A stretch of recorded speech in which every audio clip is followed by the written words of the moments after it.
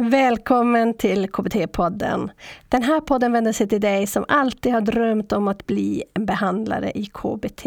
Och den vänder sig också till dig som vill bli en bättre behandlare i kognitiv beteendeterapi. För nu är det slut på självtvivel, osäkerhet om din kompetens. För här kan du lära dig allt om KBT, öka din kompetens och känna dig tryggare i ditt behandlingsarbete.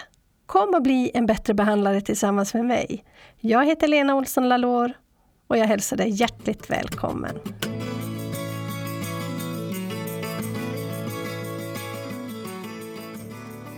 Clarks KBT-modell för panikångest är själva urmoden till KBT-modeller egentligen. Det var den första syndromspecifika modellen som kom 1986.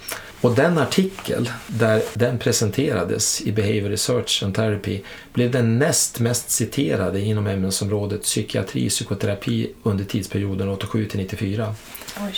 Och det säger någonting vilken otrolig impact den här modellen hade. Ja. Och det är en förståelsemodell för panikångest där man tittar på hur patienter upplever vissa sensationer, symptom, tolkar dessa katastrofalt, vilket leder till ångestpåslag och ytterligare symptom och patienten hamnar där i en ond cirkel av sensation, tanke, känsla, sensation, tanke, känsla som spiraliserar och leder till panikattacker. Och om man knyter det till behandlingen och man förenklar väldigt så skulle man kunna säga att behandlingen består i 3 delar.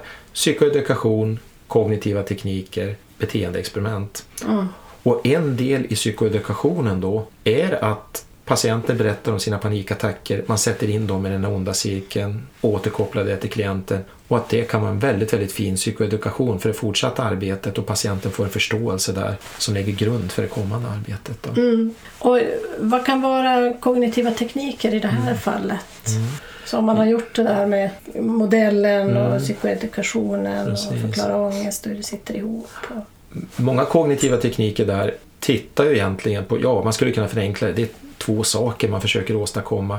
Patienterna överskattar sannolikheten till att fruktade händelser ska inträffa och man överskattar hur katastrofalt det vore om det inträffade.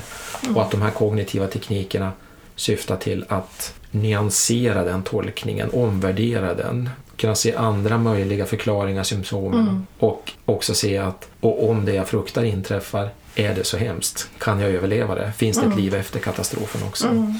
Och mycket genom att ställa frågor till patienten som får patienten att reflektera. Typ, om jag bara tar något kort exempel. Det här är ett klipp från avsnitt 35. Panikångest, agorafobi och panikattacker. Från 2018 tillsammans med Bengt Westling. Docent i klinisk psykologi, psykolog, specialist i klinisk psykologi, legitimerad psykoterapeut och handledare i psykoterapi, KBT. Hela avsnittet kan du lyssna på om du går in på blienbattrebehandlare.se/35 och prenumererar på podden. Det här avsnittet svarar på frågorna: hur yttrar sig panikångest?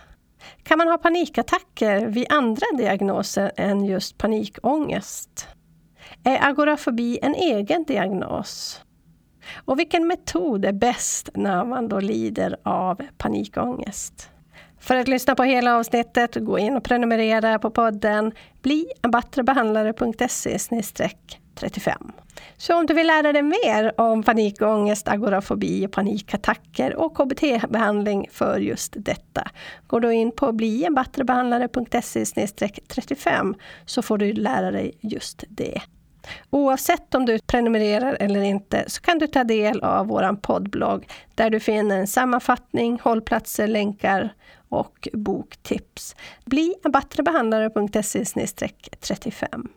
Där kan du också prenumerera på vårt nyhetsbrev. Du kan alltid googla också på Bli en bättre behandlare så kommer du rätt. Jag, Teknikmillan och vårt team på Bli en bättre behandlare hoppas på ett snart återhörande. Hej så länge!